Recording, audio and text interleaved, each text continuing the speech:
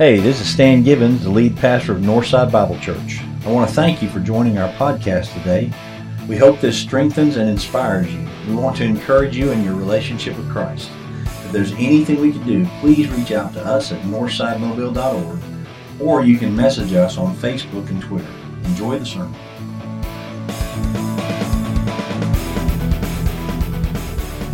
So we're going to be in the book of Galatians today. And we're going to be talking about what it looks like to be a person of grace. If grace is part of your life, there's a look you're supposed to have. I was really struggling for an opening concept to help you see some of this. I reached out to my very brilliant, though very silly friend, Colin, for some help. And he came up with a good picture for you. If you were to meet a young man that just joined the Marine Corps, maybe he's 18, 19, even 20 years old, but he just joined the Marine Corps, and you ask him, what does he do? What does he do for a living? What do you do? He would likely tell you something like this: well, I just joined the Marine Corps. I am a... Right. But that first sentence is really the issue. I just joined the Marine Corps. And I am a... If you meet him 15 months later or 15 years later and you ask him, what do you do? What's his sentence going to be now? I am a... That little first part goes away. Got a little bit of training, a whole lot of training, a whole lot of training camps, a whole lot of special ops camps and serving and possibly being put into combat zones or at least very intense places in his life. At some point, he's going to stop saying, I signed up, right? I joined. He's just going to be. He's going to be the Marine that he is. And my understanding is you never talk about a former Marine, right? That's a terrible thing to say to a Marine. Matter of fact, they'll slap you or worse. Because there's no such thing. Once a Marine, always a... You know why? Because it's ingrained in them now. Once they understood their oath and their commitment and their calling into it, and they took their training and processing, now they are. That's just who they are.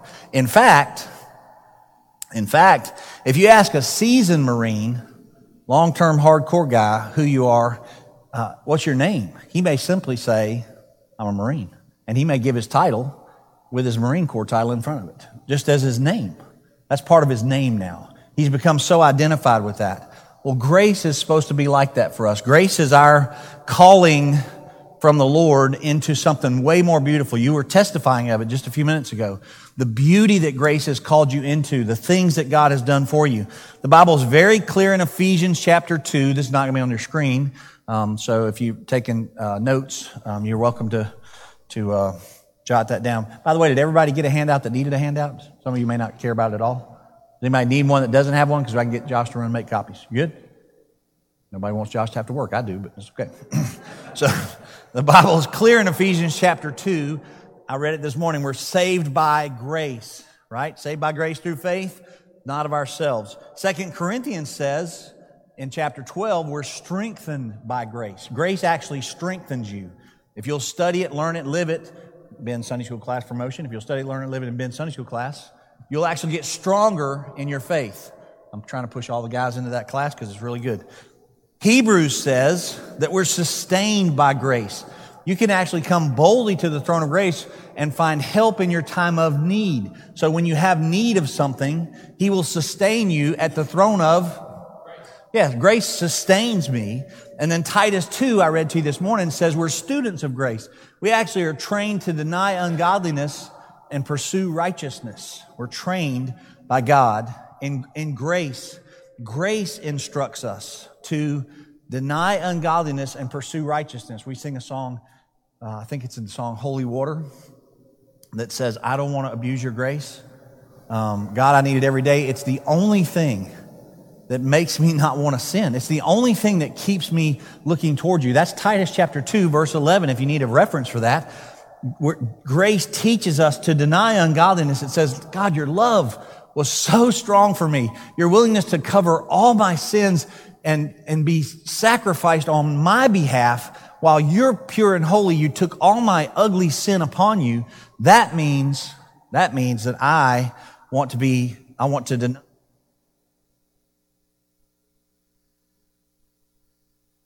impact and this influence over our daily lives such that it eventually defines your life.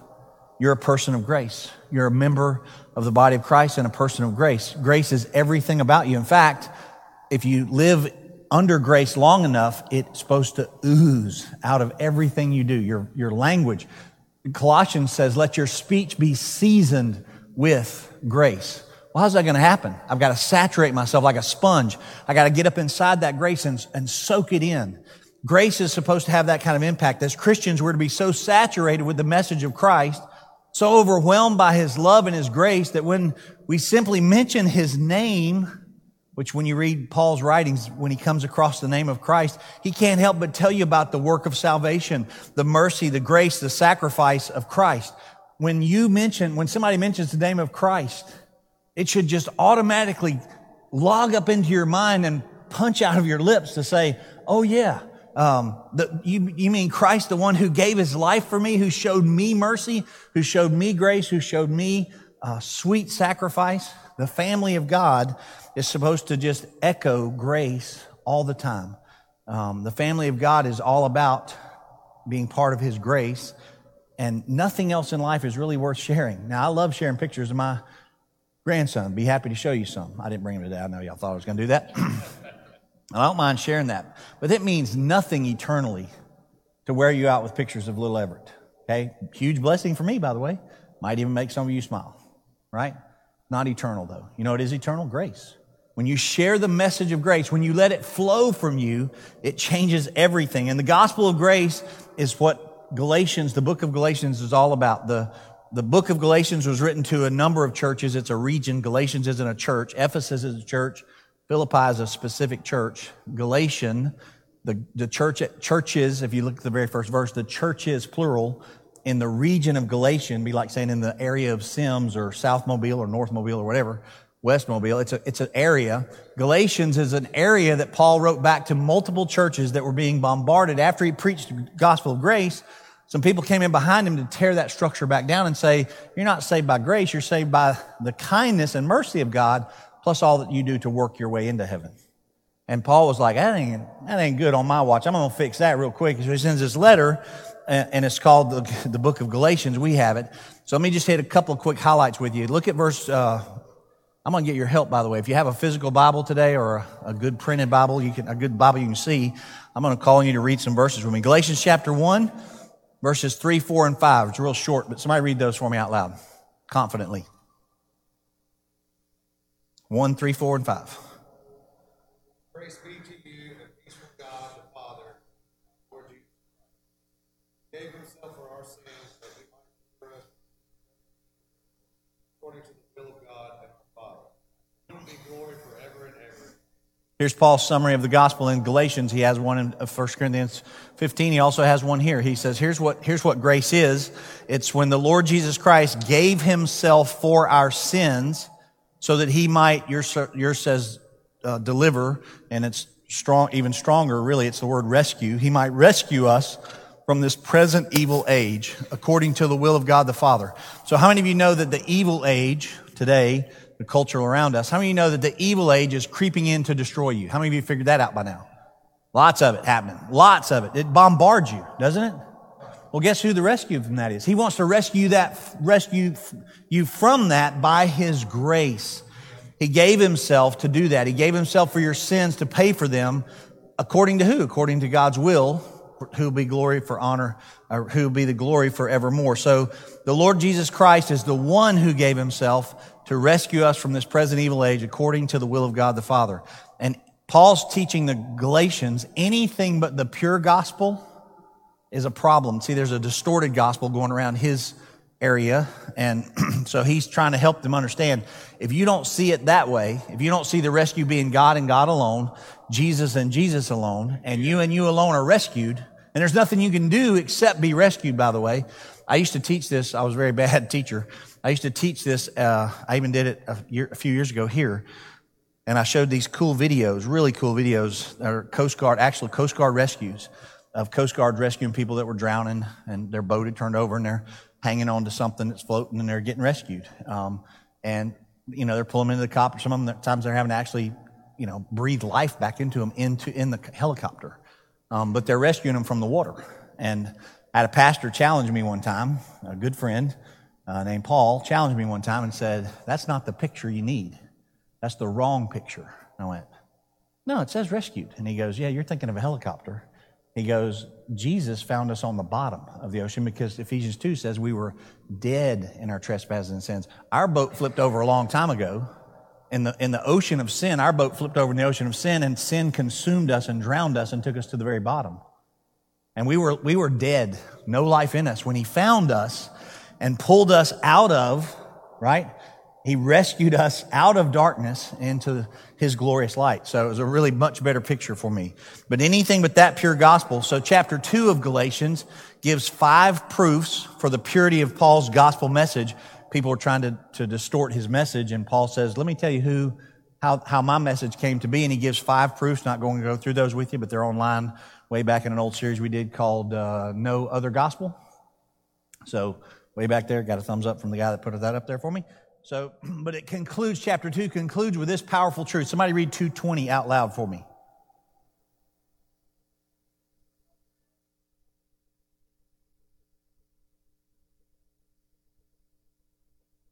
Yeah, I'm crucified with Christ. Paul's saying, hey, I died when he died. This is a really strange verse. I'm crucified, but I'm alive. I died, but I'm alive. And the life which I now live, I live in him, right? So there's this incredible, beautiful passage where Paul says, tells us that our lives are overwhelmingly controlled by the grace of God. His grace saved us and brought us back to life. Chapter 3, Paul says, I love chapter 3's beginning, "You foolish Galatians, who has bewitched you? You're a bunch of crazy people to think you can work your way into heaven. To think you can earn this is out of your mind. Why would God let his son Jesus die if you can earn yourself back into heaven?" Ridiculous idea. But we all sort of get hung up on that sometimes. And a bunch of people that are trying to earn themselves back into heaven. They're making church attendance a thing. They're making just being kind to somebody being a thing, like it's earning them into heaven. The only way to get to heaven is through Jesus Christ. There's no other name under heaven whereby you can be saved but through Jesus. And chapter 3 is all about the fact that the Galatians need to remember that we're all part of Abraham's family. We're adopted into the family of Abraham, and that God's keeping his promise to Abraham and putting all of us, even Gentiles, into that one family unit and saying, "I'm going to take care of all of you." So, and then chapter 5 is where I want us to get to today. So we're going to do 5 and 6, because all of that is precursor to tell you, if you embrace grace and you get grace, I just like to say it that way. If you get it, you get it. If you get it, like I really do get this. I'm trying hard. By the way, it's a big thing to get. It's not a little thing, right? It's chemistry. It's hard for me to get chemistry, but I don't get chemistry most of the time. And I'll tell you why. When the guy in the chemistry class when I was in high school said, this is called a gram mole. Y'all remember that in chemistry class, some of you? A gram mole? You know what my country boy brain did? I now made it a biology class. There's a mole. Somehow that's a mole. It doesn't look like a mole. It looks like a thing. But my brain could not get mole out of its head. And so chemistry was very hard for me for the entire time I was in there. But grace is beautiful, and he promises to saturate you with it if you'll just live in it. So I want to show you 6 evidences of grace. This will be like a test for you today. If I'm really getting grace and have evidence grace in my life, here's what it would look like. Chapter 5, verse 13. Chapter 5, verse 1 says, I'm free. He set me free from the law of sin and death, and I can stand in that freedom, stand fast in the liberty wherewith Christ has set you free. Chapter 5, verse 1. But I want you to pick up at 5, verse 13 and see one of these evidences. Verse 13 out loud. Somebody?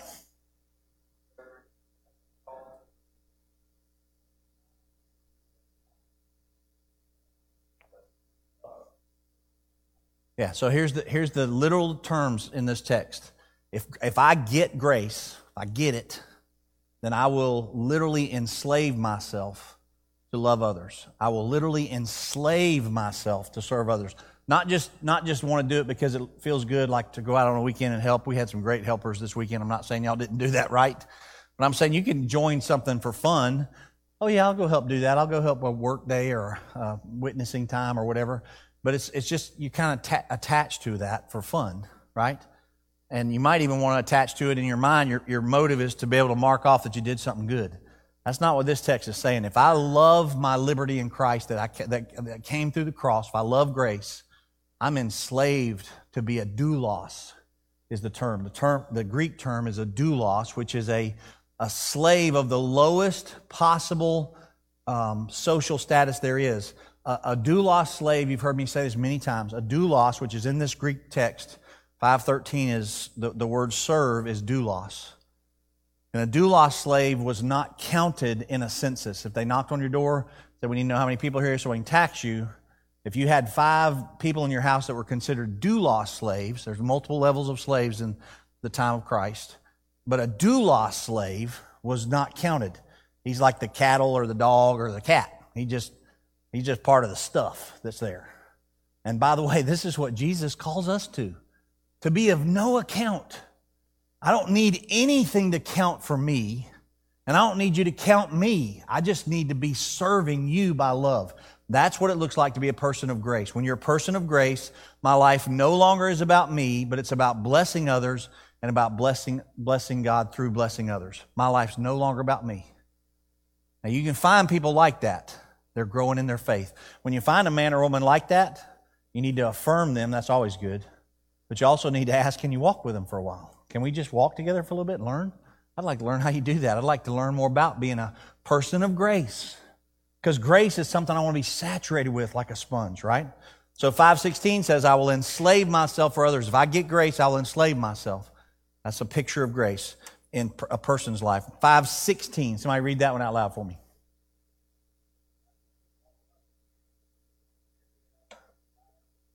Yeah, so if I'm a person of grace, if I get grace, I walk by the capital S, Holy Spirit.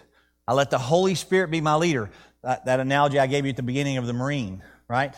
There's a code and there's a set of guidelines and rules and training that he walks by. And he's not going outside that or he's not a Marine. They actually can, take away, dishonorably discharge the Marine that doesn't do that. You have a code that goes with your grace, and I'm going to be led by the Spirit of God. I'm no longer going to be led by my flesh. This passage is about the works of the flesh and the power of the Holy Spirit. I'm going to be led by the power of the Holy Spirit. I'm going to be led by the help of the Holy Spirit. And when there's a conflict between my flesh and the Spirit, I'm going to choose Spirit because I'm a grace-based person and I want to bear fruit. And fruit comes out of not my flesh, but out of the Spirit. So the works of the flesh are selfish and the fruit of the Spirit is beautiful love. Once again, we're back to serving others by love. So I will walk by the Spirit. First of all, we said you would enslave yourself to love others. Then we said if you're a true follower of grace, if grace is saturating your life and you're trying so hard to live up to and for the grace of God, not yourself, you're going to walk by the Spirit. Well, if you put 13 and 16 together, sort of combine them, it means I'll let God, through the Spirit, interrupt my day. It means I'll have some plans, and I may have plans to help or to do something for myself or my whatever's happening, but God may interrupt my day because I'm now being led by who? The Spirit. See, most days we get up and we're led by who? Us. We have our own plans. We have plans. By the way, God's not mad at your plans. He doesn't dislike your plans. He just may need to interrupt your plans if your plans don't include something of His works. Remember Ephesians chapter 2, we were saved by grace through faith and for good works that He's prepared beforehand. So He may need you to talk to the person in the grocery line behind you that's grumbling and complaining. He may want to interrupt your busy day because, like me, I'm a task person. I'm a task-oriented person. When I go to the grocery store, I got what I want. I'm in the line, in the shortest line, and I'm out the door. I don't want to talk to anybody. I'm not trying to be mean. I just got things to do and places to go. But all of a sudden, there's this little lady trying to put something in her car that doesn't fit. And I'm sitting there with my truck, at Walmart going, ma'am, that's never going to fit in there. You know that's never going to fit in there. That box is way too big. And she's like, I'm learning that now. I didn't think this through. And I said, where do you live? She said, I live in Midtown. I'm like, why are you shopping on Schillinger's Road if you live in Midtown? You could have done a lot of, But then the Lord says, just cut part of your day, and get that, box or whatever that was from the garden center to her house. Yes, sir. Yes, sir. Ma'am, would you trust me to put it in my truck bed and just follow you? I mean, I'll, leave you my watch or something so you can take it with you, and I'll chase you down to get my watch back. I'm not gonna leave with your stuff, right? So it's literally just an opportunity for the Holy Spirit to interrupt your day. And I want to just encourage you guys, be willing to let the Holy Spirit interrupt when the Holy Spirit can interrupt. Amen? 6 verse 1, chapter 6. Pay attention to the Spirit's leading. Here's another marker, chapter 6 verse 1. Somebody read chapter 6 verse 1. Yeah, so I will restore, if I'm a person of grace, man, Northside, y'all got to get this one real clear for me. I will restore a fallen brother, not in condemnation, not in judgment, not in shame. I'll just pick him up and carry him for a little while, and I'll restore him. You who are walking with the Lord in spiritual sense, restore such a one. By the way, the word caught in my translation, I think yours is the same as mine, Grant, the word caught means ambushed. It's a Roman soldier term. Paul loves the Roman soldier life. And it's a word that means to be caught from behind. I don't like that verse, by the way, because it means sin can sneak up behind you and you never saw it coming. Anybody feel like sin snuck up behind you and you never saw it coming? Like, where did that come from? Right? Well, when you fall into sin, if you're ambushed by sin and it catches you, there should be brothers and sisters around you, because you've put yourself into a place where they can be. You haven't isolated yourself. There should be brothers and sisters around you that can come alongside you and say, man, you got caught by the enemy, didn't you? Hey, come back. Come with us. Let us help you. Let us walk you back down the path where we are walking. Right? If you're a follower of Christ, you're supposed to rescue the fallen. Here's a warning. You can't rescue some fallen person that you are going to struggle with what they fell into, which is what the verse says. If you're tempted into that same thing, you can't go get them out of the mess they're in. You have to send somebody that can. But you can pray them there, help them get there, and as soon as they're out, you become their best friend, man. I'm right here with you. That's what it means to be a true follower of Christ. I care about fallen believers. They're everywhere. They're everywhere. And they're falling all the time. I'm sorry to say that, but we fall all the time, don't we? James chapter 3, verse 1, we all stumble in many ways. That's the half-brother of Jesus who was appointed as the leader of the church at Jerusalem, first church of Jerusalem, first Bible church of Jerusalem, because after Jesus died, not before, he became a devoted follower of Christ. When he saw his brother raised from the dead, he's like, wait a minute, something's serious here. I thought that kid was messing with me his whole life. Now he's the real deal. Right? I'm sure his mother had part of that. I'm sure Mary got all over Big James, right, for being an idiot for most of his life. But James becomes the leader of a giant church in Jerusalem that's scattered by the torture and the abuse that's happening through Rome and through the Jews. And here's what James says. We all stumble in many ways. All of us. Everybody in this room sins. Amen? I don't want to sin. I really want to overcome sin. I want to be saturated with grace so that grace teaches me to deny the ungodliness and live righteously. But we all stumble in many ways. So when a person stumbles, you know what they need? Body of Christ, friends. They need people that will come around them and say, I want to help restore you as a fallen Christian. The restore means to mend the brokenness. To mend the brokenness. It was a word that was used of doctors who mended bones and fishermen who mended their nets. I'm going to just put it all back together, right? Some of you have a friend right now that's fallen, that's broken, and you need to figure out how to help them. And if it can't be you, you need to find people that it can be and keep sending and trusting God to help you with that. So I'm going to not only restore the fallen Christian, but verse 2 says, somebody read 6 verse 2.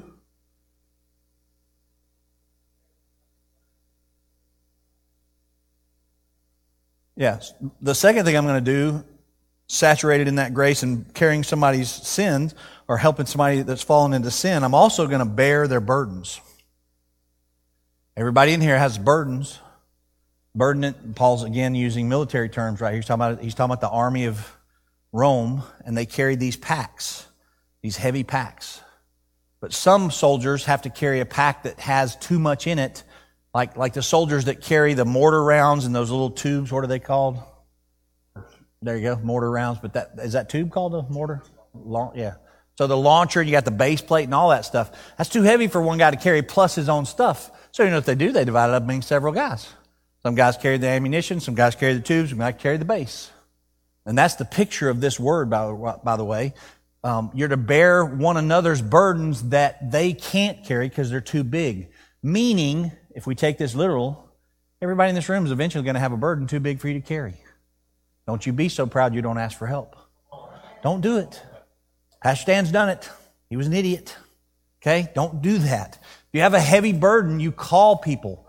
Man, I've been weighted down for the last several days on something really heavy, and I've wore out my phone. Just calling in my brothers in the faith, pastors and mentors. I actually made an appointment this morning with a mentor here in town that's going to meet with me either this afternoon or tomorrow and help me.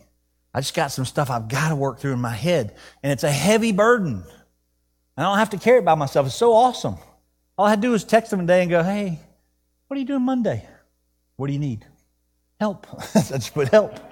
And they said, available, just tell me when. I'm like, that's awesome, right?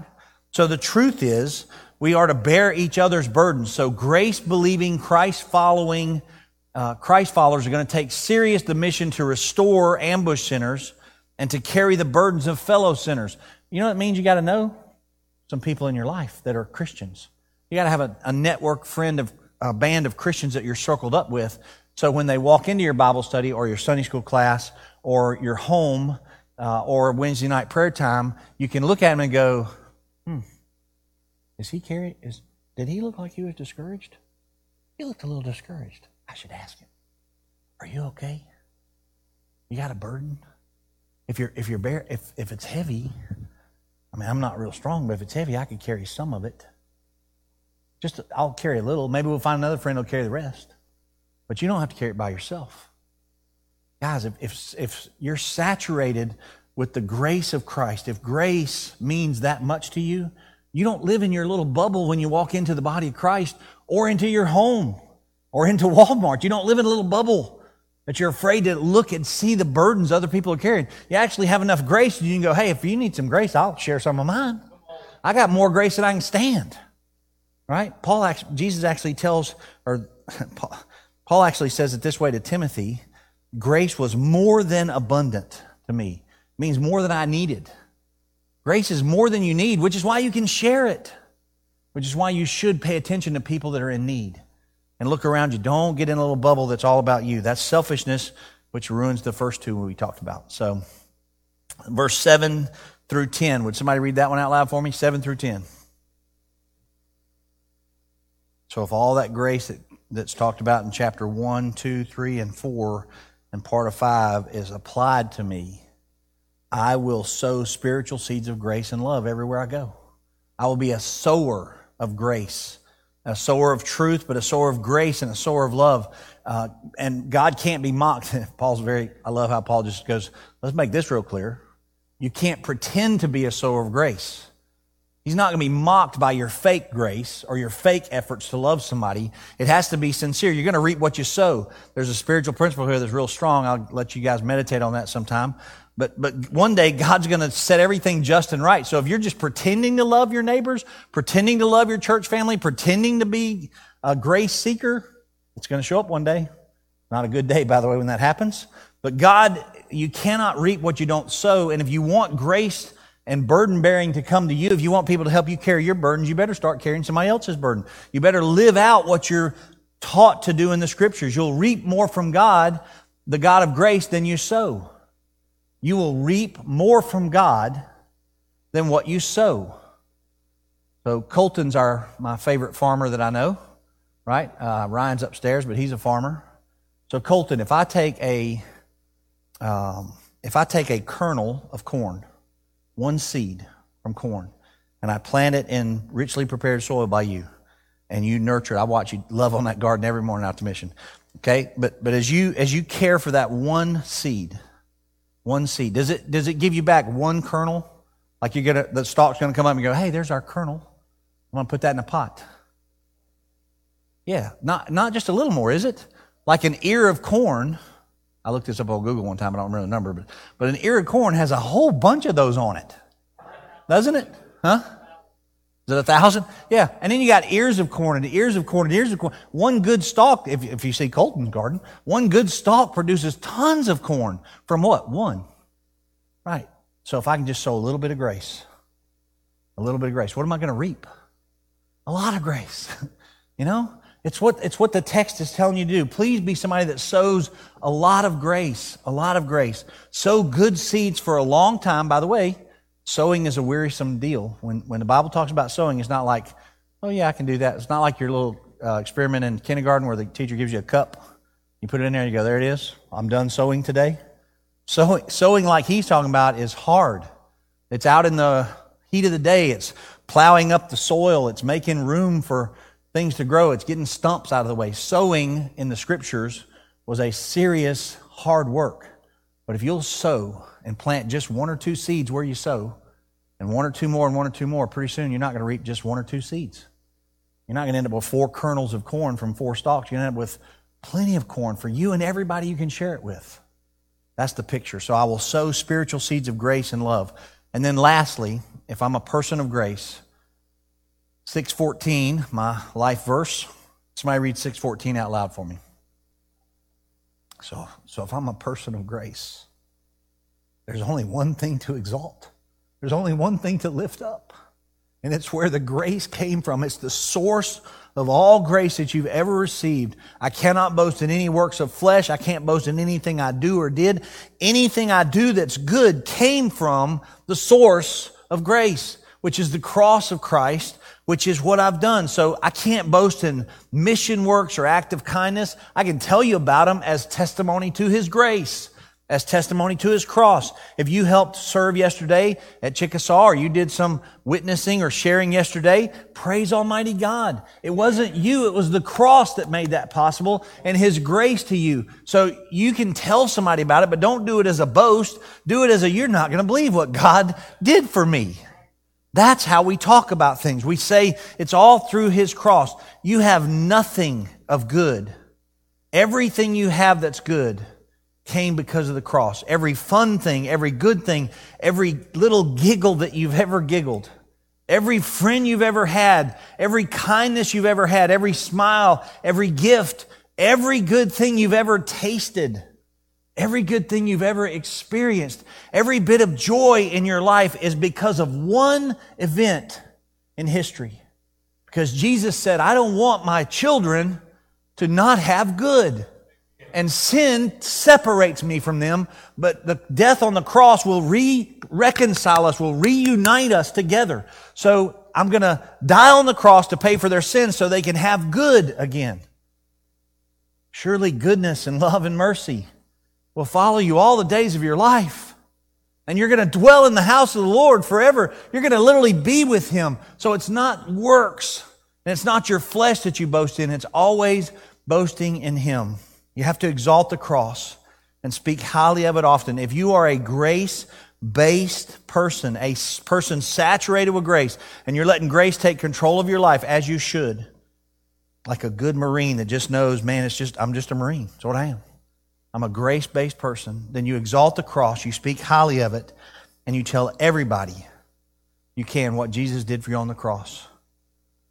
When we understand Jesus and grace to us, it makes us cross-centered, Spirit-led servants of Christ. Listen, just test yourself. Cross-centered, Spirit-led servants of Jesus Christ. Not servants of Stan, not servants of you, servants of Christ. If grace saturates you, and so Pastor Stan, how do I let grace saturate me? I would tell you that you need to read a lot about the cross. A lot. You need to spend a ton of time understanding and studying the cross of Christ. What it means, not just theologically, but that's very important. What it meant physically to Him, what it meant emotionally to Him, to His disciples. Look at all the disciples and how they interact with Him at it. Just get into the cross and read everything you can get about the cross. Buy or borrow or take one of our old hymnals and read all the verses about the cross in the hymnal. Find every verse, every song you can about the cross. When I survey the wondrous cross on which the Prince of Glory died, my richest gain I count but loss, and pour contempt on all my pride. Forbid it, Lord, that I should boast, save in the death of Christ my Lord. Forbid it, Lord, that I should boast, save in the death of Christ my Lord. There's a verse that says, all the vain things that charm me most, I sacrifice them to his blood. Were the whole realm of nature mine, the whole realm, if I had planets beyond planets full of diamonds, that were a present far too small. Love so amazing, so divine, demands my soul, my life, my all. That's an old hymn called, it's my favorite hymn, called When I Survey the Wondrous Cross. Just look up a hymn and read it and begin to digest the truth of the cross, and you will become more and more saturated in grace. Amen?